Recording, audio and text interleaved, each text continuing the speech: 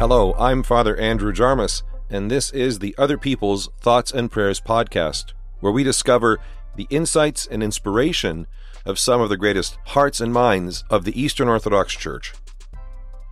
And the other person we're going to look at today is Saint Maria Skobtsova, or Saint Maria of Paris. Saint Maria was a Russian Orthodox nun living in Nazi-occupied Paris during the Second World War. She was actively involved in protecting Jews from the Nazis and ended her life in the Ravensbrück concentration camp shortly before the end of the war.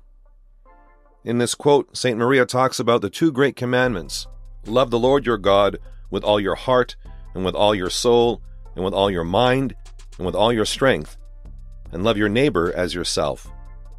Now, when Jesus gives this teaching about these commandments, he says the second commandment is like unto the first, and this is what St. Maria talks about in the quote today.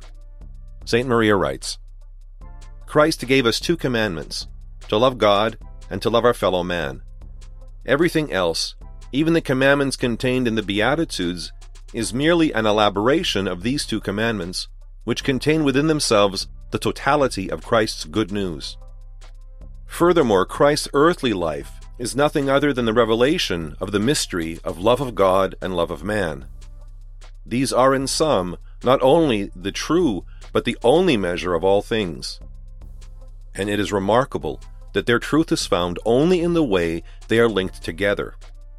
Love for man alone leads us into the blind alley of an anti-Christian humanism, out of which the only exit is, at times, the rejection of the individual human being and love toward him in the name of all mankind. Love for God, without love for man, however, is condemned. You hypocrite! How can you love God whom you have not seen if you hate your brother whom you have seen? 1 John chapter 4, verse 20. Their linkage is not simply a combination of two great truths taken from two spiritual worlds. Their linkage is the union of two parts of a single whole. End quote. Let's end today with a prayer for love of God from the Orthodox Prayer Book.